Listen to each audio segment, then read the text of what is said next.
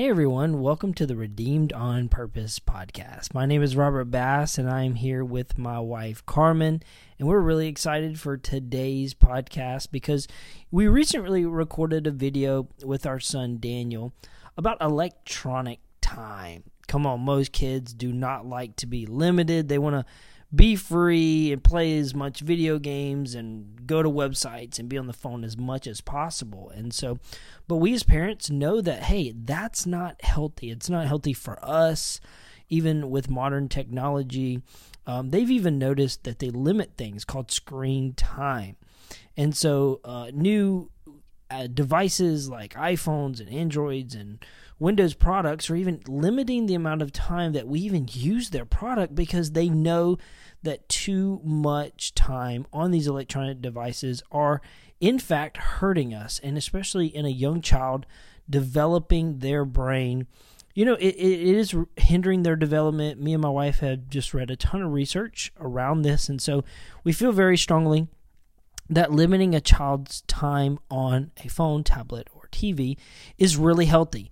So, but come on, parents, let's be honest. It is hard to get a kid not to play on an electronic device. I mean, it's almost like a drug. They seem to just go crazy when you tell them not to play or not to watch TV, or they are limited. And so we wanted to have this podcast to kind of go over some real life family situations on what it's like to parent a child and to limit screen time and to have a healthy balance with that. And so as with parenting, it takes two people to make a decision to enforce things. And so me and my wife are going to talk to you a little bit today about this subject of screen time. And so, Carmen, why don't you just tell everyone at the beginning why you feel this is so important?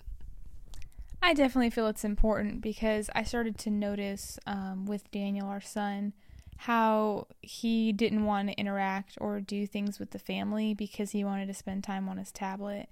And, tablet time is fun to have your own time just for a little bit. But I just noticed that he was spending a lot of time on that. And he's a people person, so it was just a little bit weird. So we both decided to start doing the research to see, if this was a real thing.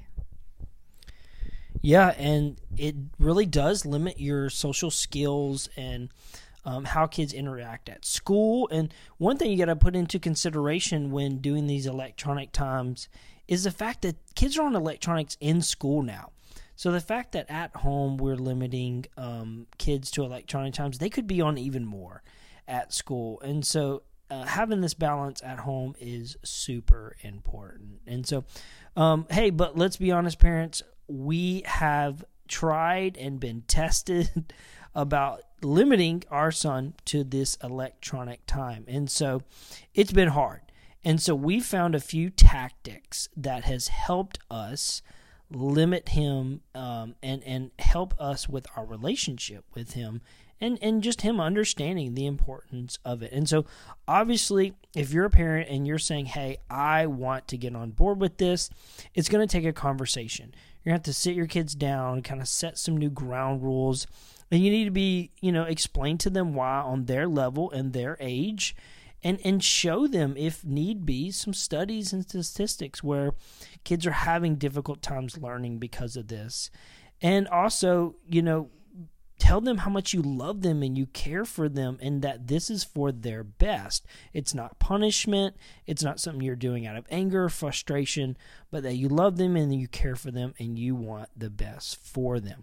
And so setting this ground rule and these expectations right off the bat is super important. And so, Carmen, why don't you share just for a minute about, some of the things that we've experienced and ran into trying to get Daniel to abide by this hour timeline.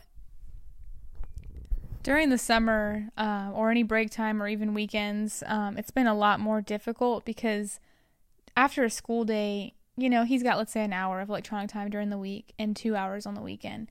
So when he comes home after school, he does his homework, he takes a shower, he plays a little bit, he does stuff on the iPad or plays Xbox or whatnot. And then it's fine during the week, it seems like. But on the times where he has the most free time, it's almost like he doesn't know what to do without it when he's done with his limited time, whatever it is, 2 hours, let's say, on a Saturday.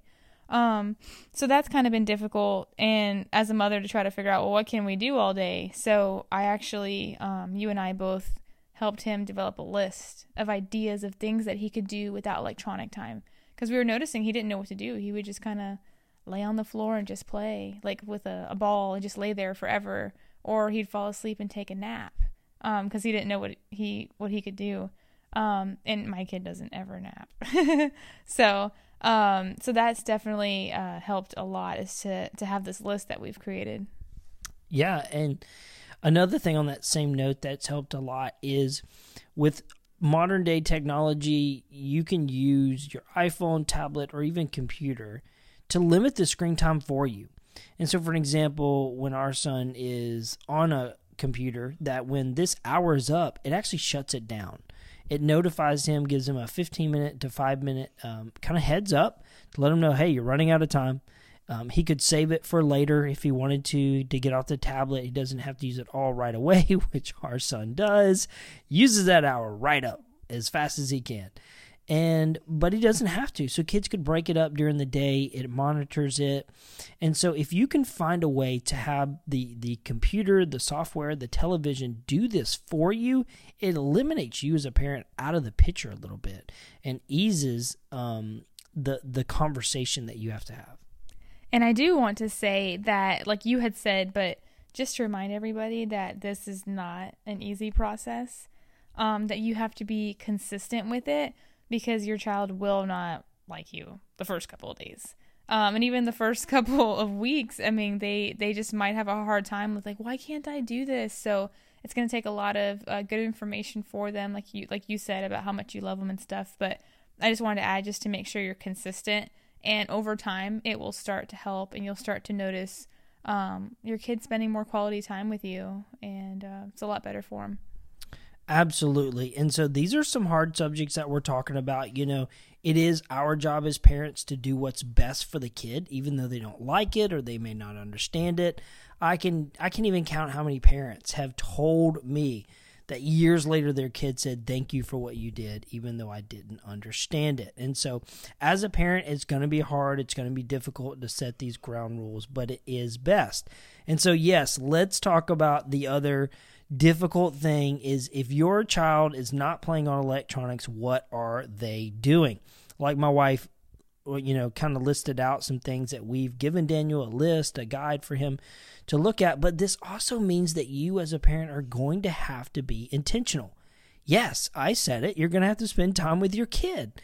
I know this is difficult for some of us. I know we work hard and we have jobs, but we need to embrace the fact that, come on, God has entrusted us with these children to raise them, to grow them up, and to spend time with them. We all get tired. We all get frustrated as parents. We all need a break. I get all of that. And so what I'm trying to encourage us with, though, is embracing the moments that we do have, scheduling game time, being intentional on the weekends when we do have extra time off to do things with our kids and not just depend on electronics to teach them or to entertain them. We should be entertaining. And another healthy note is, Carmen, we should be modeling this too. And this is one of the things that we've talked about is, if we're asking our kids to put their phones down, we should put our phones down too. Definitely agree. Yep. And so I know these things are difficult subjects. I know, like Carmen said, that this is, super difficult. But man, we have seen so much fruit from this. I mean, our son has literally sat down, his tablet and walked in his room and started doing things. And it's just been amazing to see. We'll look at each other and just kind of smile. Yeah. The other day I was in the car with Daniel, and we were talking about playing outside and how some of his friends have unlimited electronic time. And he's like, I just don't understand. I would rather play outside than be on the tablet. And in my head, I'm like, oh man, this has worked. This has been worth it all. He's finally loving playing outside and loving to play. And he totally understands now. Yeah, absolutely. And so you will see the fruit from your labor. Yes, it takes work. Yes, it's hard. Yes, it's time consuming. But on the end of it, you will see, you will have better conversations with your child. Your child will be able to be open with you more instead of coping with electronics. And you'll be able to teach your kid healthy habits for the future, which is a huge win for parents, instilling the things that you have learned as a child and as an adult onto your kid to help them grow and to be the best version that they possibly can. And so thank you so much for listening to today. We are honored to be able to share with you some of the things that we've learned, some things that we tested that didn't work, and some of the things that have worked out. So thank you so much for listening to the Redeemed on Purpose podcast, and we can't wait to talk to you soon.